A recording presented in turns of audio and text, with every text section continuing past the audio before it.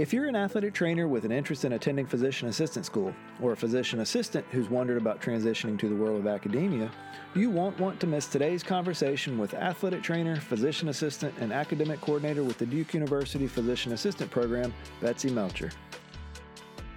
Welcome to the MSK Minute Podcast by Basics of Ortho. Our aim is to enhance your musculoskeletal knowledge and confidence through casual educational content and provide mentorship and wisdom from experienced clinicians and others involved in education and leadership. Thank you for joining us. I'm your host, Jason Coggins. Before we get started today, I do want to take a minute and recognize our sponsor. This podcast is sponsored by our partner, QXMD. QXMD builds mobile solutions that drive evidence-based medicine in clinical practice. Check out their Read app for easy access to research personalized for you, and their other app, Calculate, for over 500 easy-to-use decision support tools. You can use these every day in clinic. Try them today at qxmd.com/apps. Again, if you didn't catch that, it's qxmd.com/apps. My guest on the podcast today is someone who I met and befriended almost 18 years ago when we entered the Duke University PA program together as classmates. Like me, she was an athletic trainer in her pre-PA life, and after graduating from the Duke PA program in 2005, she worked in primary care before she transitioned to the world of physician assistant education with our alma mater, Duke University. She's in her 11th year with the DPAP and currently holds the rank of assistant professor and academic coordinator. And my friend, Betsy Melcher, I'm honored to have you join me today. Welcome and thank you. I've been looking forward to this time together since we scheduled it. Thank you for having me. I'm excited just to hang out and catch up. Before we get started talking about PA stuff, I want to start on a light note. Betsy is also a fantastic macaroni and cheese chef. In 2003, when we were in school, I had a bunch of the classmates over that didn't go home for Thanksgiving, and everybody brought a dish. And Betsy brought the best homemade macaroni and cheese that I've ever had. And we got the recipe, and my wife makes it to this day, and it's one of my favorite dishes. Where'd you learn to make that? I have to tell you, it's my mother-in-law's recipe who passed on to me, so I have to give credit to her, Linda Lyles, who I learned a recipe from her and fell in love with it and just adopted it into what I do. So it's always good to learn from others and take it with you when you go. Well, thank you for the mac and cheese. It's the best. Sure, I'm glad you enjoy it. All right, so let's start off just kind of at the beginning with your pre-PA life. As I mentioned earlier, you were, for the listeners, Betsy was an athletic trainer. Where'd you go to school? So I did my undergraduate training at NC State University and was actually an undergraduate student in the Department of Physical and Mathematical Sciences, but I was a chemistry major, biochemistry major. And when I started at NC State, I had completed my EMT training as a high school student. And unfortunately, or fortunately, I was 17 at the time, so I was a young college freshman, and because I was not yet 18, although I had passed my EMT certification, I could not volunteer or ride with any of the local services until I was 18. So a credible colleague, Miss Nancy Andrews, who had been my instructor for EMS, had connected me to somebody in the sports medicine department at NC State and said, I bet they would love to have you help in any way. And I ended up working in the sports medicine department at NC State as a student and really fell in love with that discipline of medicine. I knew that I was interested in medicine, coming into college. I wasn't sure where exactly. I had really decided to go to NC State because of the chemistry opportunity. I loved chemistry in high school. I had an incredible teacher, Dr. Toma. In fact, his son is a prominent reproductive specialist here in the community. But his father taught me chemistry, and I fell in love with it. So I just ended up at NC State and then kind of stumbled my way into sports medicine. Gotcha. Now, you also... So NC State, that wasn't an athletic training program, though, right? That's right. Yeah. So NC State. So at the time, the athletic training profession, just like the PA profession, has evolved immensely in the last 2 decades. But at the time, you could become credentialed or sit for the credentialing exam as an athletic trainer by either completing a bachelor's degree in an accredited program or completing these 7 determined courses that were cleared or approved and some type of degree, and then you were eligible to sit for the exam as long as you had enough service hours, or quote-unquote clinical hours, as we call them in the PA world. And so when I was looking at, when I fell in love my freshman year of college with sports medicine, and decided I'm really interested in pursuing this further. And it was a nice marriage of interest for me. My father had been a chemist, but he was also a football official for now 45 years in our community. And so I had a love of sports. I had been involved in athletics as a high school student, but I really was drawn to that. At the time, though, we experienced personal tragedy in my family. And as a freshman in college, my mother passed away. And I wasn't sure what I was going to do at this time that I was considering making a transfer. So either looking at another local institution where I could go into an athletic training curriculum. We had this loss in our family, and I wasn't sure what things were going to look like for me, whether I was going to be able to continue to finish my degree at the time, or if I was going to have to take a pause. And as things worked out, the relationships I had made in the sports medicine department, they awarded scholarships to athletic training students who provided services there. So I ended up getting offered a scholarship to help cover my tuition and fees at NC State if I continued to work as an athletic training student and supported their work there. I also was able to, because NC State is a North Carolina school, you are able to take courses that aren't offered at your institution that are part of some curriculum at another institution. So I was able to take my athletic training coursework at Chapel Hill. So I went to Chapel Hill Tuesdays and Thursdays, my senior year of college. I was at NC State Monday, Wednesday, Friday finishing my chemistry degree, but I was able to get those courses in so that I could sit for the athletic training exam upon graduation, as well as gain all these hours working in their athletics department. I worked with men's basketball, with football, baseball, soccer, volleyball, swimming and diving. I had worked with a little bit of everything through my undergraduate career. And so I finished my degree and decided that I really felt like I wanted more intensive experience with a curriculum, an athletic training curriculum. And so it was a season in my life where my family was settled. My brother was getting ready to start college, and my dad had moved through and was settled, and it was an opportunity for me to make a transition. And so I decided to get a graduate degree in sports medicine. And I had a graduate athletic trainer who worked with me at NC State who had gone through the program in Arizona. So there's a sports medicine curriculum that is at ATC University at Arizona School of Health Sciences, which is the program that had been developed at the University of Arizona. When the University of Arizona decided to rearrange some of their funding and their academic programs that were housed in this one department were all liquidated, this athletic training graduate curriculum moved up into Arizona School of Health Sciences, which is now a big allied health school in the Phoenix area. So I went to Arizona. I picked up everything and moved out to Arizona and completed a graduate degree in sports medicine, which ultimately led me back to North Carolina because of who now is my spouse of almost 20 years. My husband, who I had met as a young person in high school, had stayed in this community and had started dental school at Chapel Hill. And at the time I was finishing grad school in Arizona, we decided that we saw the long, hopefully, length of our journey together. And he proposed, and so we decided that I was going to come back to the East Coast and start that journey together. So I actually ended up coming back to North Carolina, and I was hired on staff at NC State and served as an assistant athletic trainer there until I started PA school with you in 2003. 2003. So what led you to PA school? So even though I had grown up in this community in North Carolina, just down the street from the birthplace of our profession at Duke, I didn't know a whole lot about PAs before I actually went to grad school in Arizona. The program where I was working on my sports medicine curriculum graduate degree, there was also a physician assistant program there. And I had the opportunity to work with Dr. Susan Hillman, who was a woman, she's one of the first women that worked in the NFL, but she led our anatomy curriculum. And I was looking for ways to pay for books and pay for rent. And so she hired me to help in her dissection anatomy lab to help create prosections for her course. And through that prosection job, I met some of the other students. So some of the students in the PT program, some of the students in the PA program, and became friends with those folks. And really learned a lot more about sort of why they picked PA. What was that really about?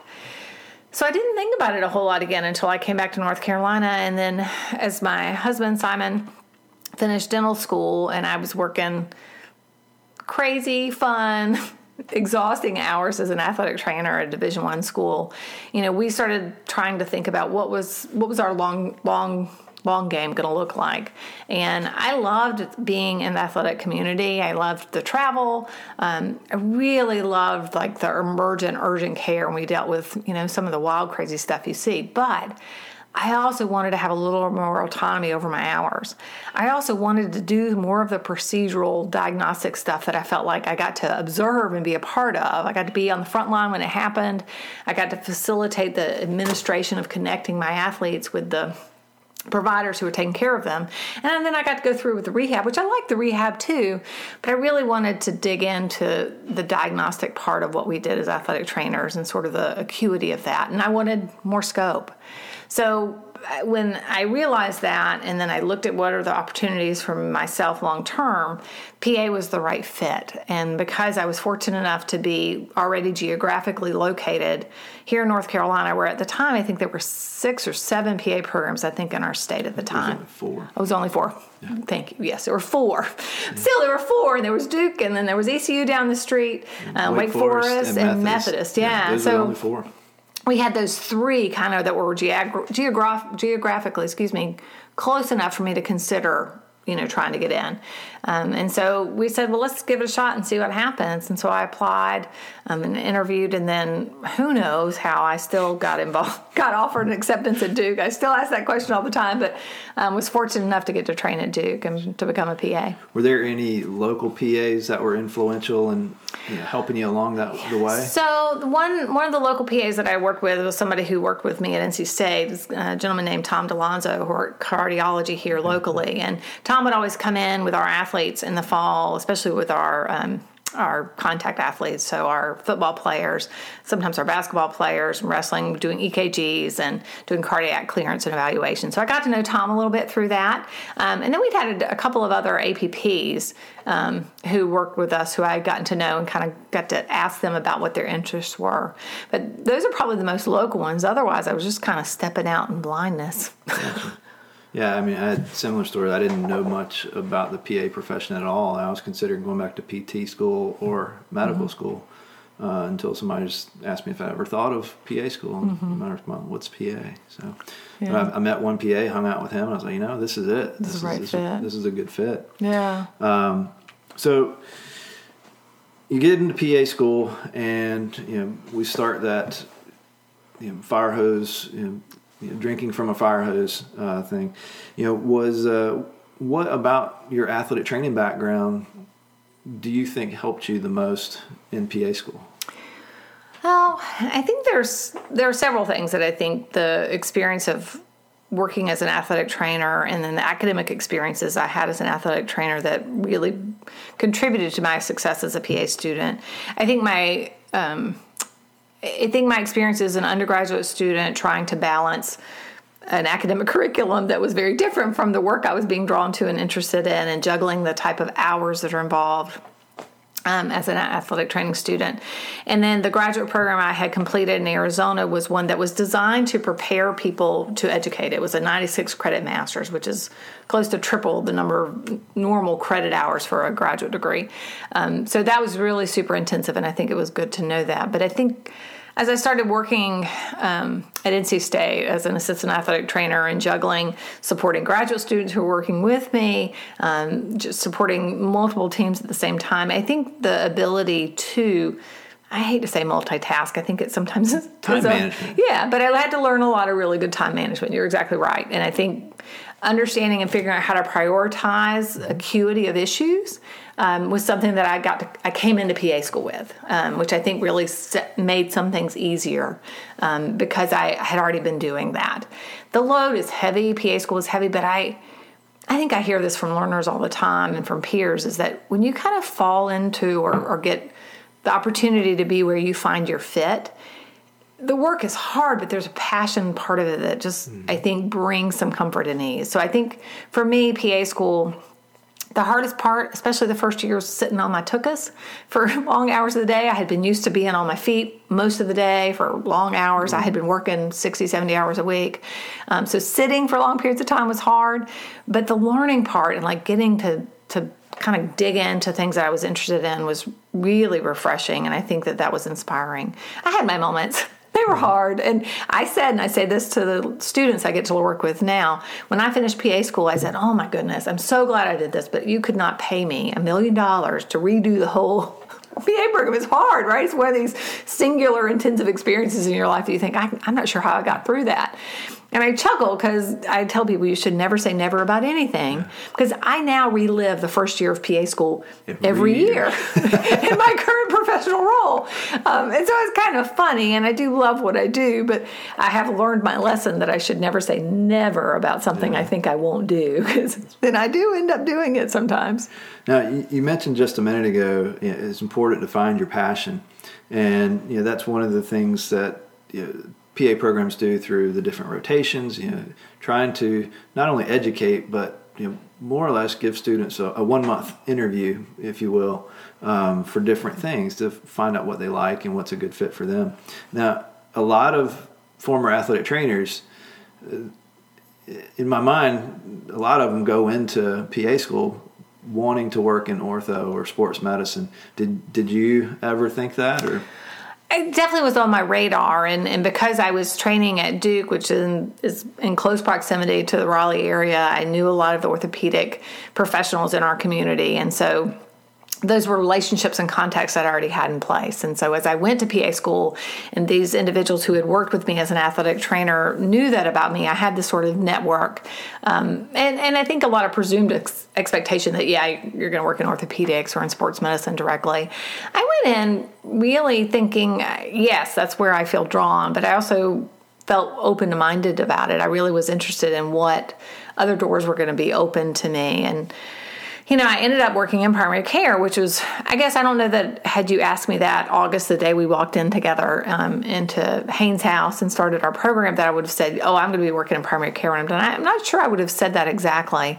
But I had an opportunity that developed out of a relationship that was built during a primary care rotation with a practice with 3 primary care physicians who really wanted to bring someone in-house that was comfortable quickly taking on the back pain, the shoulder pain, all of the musculoskeletal things that present in the primary care setting, and keeping some of that in-house. A lot of it is appropriate to go straight out to orthopedics, but there's a lot about musculoskeletal medicine that is a part of primary care medicine, and they were interested in what I could potentially add to their practice by feeling comfortable with that content, and already having contacts and communications with orthopedic professionals in our community. So I left PA school feeling like I have this opportunity in primary care.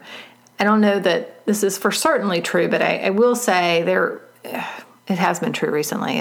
It is not necessarily easy to get a primary care job out of PA school. A lot of primary care practices want you to have a year or 2 of experience, mostly because the onboarding process is intense and the need is so great. The ability to really deeply onboard folks in primary care it's a different beast. I think onboarding in general is a beast. But I realized the fact that I had this primary care opportunity out of PA school was a little bit unique. And so I leaned into that and took it. I also thought, gosh, I'm getting ready to take the PANCE. I'm going to have to take Parent again in 5 years. If I'm ever going to work primary care in my career, ever, this is probably the time to do it. And working primary care early in my career, I felt like was not going to set me up 5 years down the road if I decided, gosh, I really want to work in orthopedics, or who knows, maybe I want to work in neuro-oncology. I don't know. But that primary care would serve my skill building in a way that I felt like the opportunity was worthwhile. And so I felt like I wasn't going to lose the connections that I had from an orthopedic standpoint per se. But yeah, that's kind of how I ended up there. It's also why I still maintain my ATC credential. And many people who are PAs and have been PAs as long as we have don't necessarily maintain their dual credential as ATCs. I'm one of them. Yeah. And I think there's not a wrong way about that. I have continued to maintain mine for a couple of reasons. One, I worked in primary care and I did a lot of sports medicine in my practice, but I technically have never worked as an orthopedic PA. Two, because I have a role as an educator now and I interview lots of students and people who are interested in the PA profession, and especially when you and I were applying to the process, there were a lot of PA programs out there that did not necessarily consider athletic training experience as clinical experience. And so I feel like maintaining my credential is important for interested folks to see that and to have that example. And then, I don't know what life's going to bring. And I recognize at some point, I may be looking for a different job or feel called to something else. And I know that my athletic training experience and credential, if anything else, if my resume is on a stack of a group of individuals who are applying for an orthopedic or a musculoskeletal job, that just that credential alone will keep my resume on the table. For them to at least look at me more than once. So I have maintained mine. That being said, had I had the privilege of experience that like you have had, you've got years and years now of work as an orthopedic PA, I don't think the athletic training credential is probably as beneficial, in that instance. And so I will say, maintaining both is not as straightforward and simple as I wish it was, because I think there is a lot of overlap and knowledge content. But I do maintain both credentials because for those reasons I said, and also because the journey for me to get my athletic training credential was hard, as I explained earlier. And I really, not only my PA credential, but my athletic training credential, I had to put the work in, and I'll own that. But I also want to say that there are probably two distinct individuals who opened doors for me to make this happen. And the one for me to get my athletic training credential was Dr. Gary DeForge, who is considered the grandfather of athletic training graduate education. And he took a chance on me, admitting me to the graduate program in Arizona. I was a non-traditional student, not coming from a structured athletic training curriculum, and he took a chance on me. And then I will say, I got into PA school. I believe this. I don't know that this is true. Nobody's told me. I can't see my own file. But I got into PA school because of Cece Schmidt. Yeah. And I was fortunate enough that she drew my name the day I was interviewed. And when she and I interviewed, Cece was Cece's a huge Duke basketball fan. And her husband, who was a PA, they were huge basketball fans. And so Cece interviewed me. She was an intimidating educator. Like, she was phenomenal. And I remember feeling sort of intimidated in that interview. But then we started talking about basketball. And I had worked a lot of college basketball. And I believe Cece took a chance on me because I don't think, a really traditional student that Duke would have normally taken a second look at. So I know that I think what makes a big difference is passion. We talked about that earlier. I think being open to new experiences and ideas and sort of listening to your own calling, but also recognizing in the journey that it's those individuals that take a chance on you, or those moments that shape kind of where you end up being. Sure, yeah, and those mentors, and that's one of the things that I'm hoping to kind of bring out by doing these interviews with folks is, sharing about our mentors, and hopefully we're being mentors to the next generation.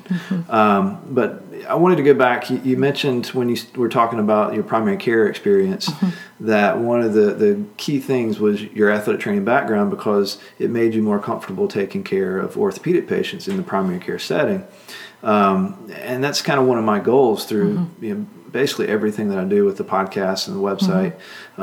Is over the years as a PA in orthopedics, I've seen this shift to where any musculoskeletal complaint is immediately shipped out to orthopedics, and that doesn't need to be the case. You can be a very effective musculoskeletal medicine provider in the primary care setting. Part of that is knowing when somebody needs to be seen by orthopedic specialty, but I just wanted to highlight that because that's important to me. And what I'm doing is trying to get primary care providers more comfortable again, taking care of musculoskeletal medicine. Now, I don't know why I'm saying that. It's basically putting me out of a job, really. But no, I love that you feel that way. I mean, you and I have been friends a long time now, and that is part of what drives my interest and sort of my commitment to what we do in the orthopedic and the musculoskeletal portion of our content in the PA program. And I'm lucky to have you and several other incredible individuals who come teach with us at Duke. We spend a lot of time comparatively to other parts of our curriculum and other programs that I'm familiar with, learning and teaching about the musculoskeletal system, the musculoskeletal exam, for this very reason. I think that my hope, and we have really a very incredible mission statement in our program at Duke, and we really are geared at a primary care-based foundation of knowledge, which I think sets everyone up to really be a stem cell, really, and to differentiate into where they need to be.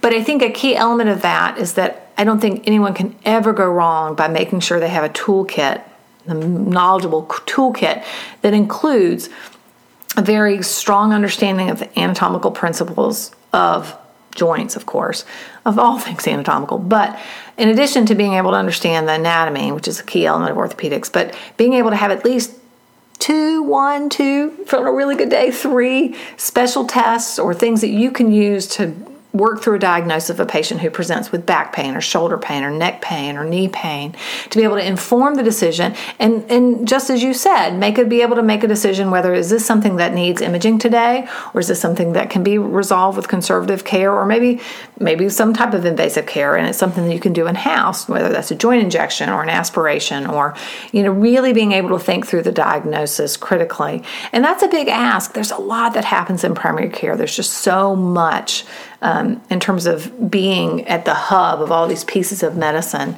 But I think musculoskeletal knowledge has got to be a part of that. And I want the students that I get to work with to have the tools in their kit to be able to reference back to what we've covered in that unit. Many of them will choose to do electives in sports med or orthopedics during their clinical year to enhance that knowledge. But I think what you're doing with your podcast, and I think it's a big need, because many folks, and I'm going to say many of us, because I'm referencing myself, I've worked in primary care. I have done some working at the Open Door Clinic here in Wake County with Urban Ministries. Many of these locations draw folks in who don't necessarily feel super comfortable figuring out what to do with that patient who walks in with an orthopedic complaint. But I think having this kind of resource that brings it to a level where it can be quickly consumed, but also then quickly applied to your practice is such a key part of a service to our community. And that wraps up part 1 of my conversation with Betsy Melcher. Please join me next week for part 2. Thank you for joining me for this episode of the MSK Minute Podcast by Basics of Ortho. I truly appreciate you and trust that you found today's presentation valuable and applicable. If you have, I would be greatly appreciative if you'd hit that subscribe button and leave a review. I look forward to having you join me for our next episode.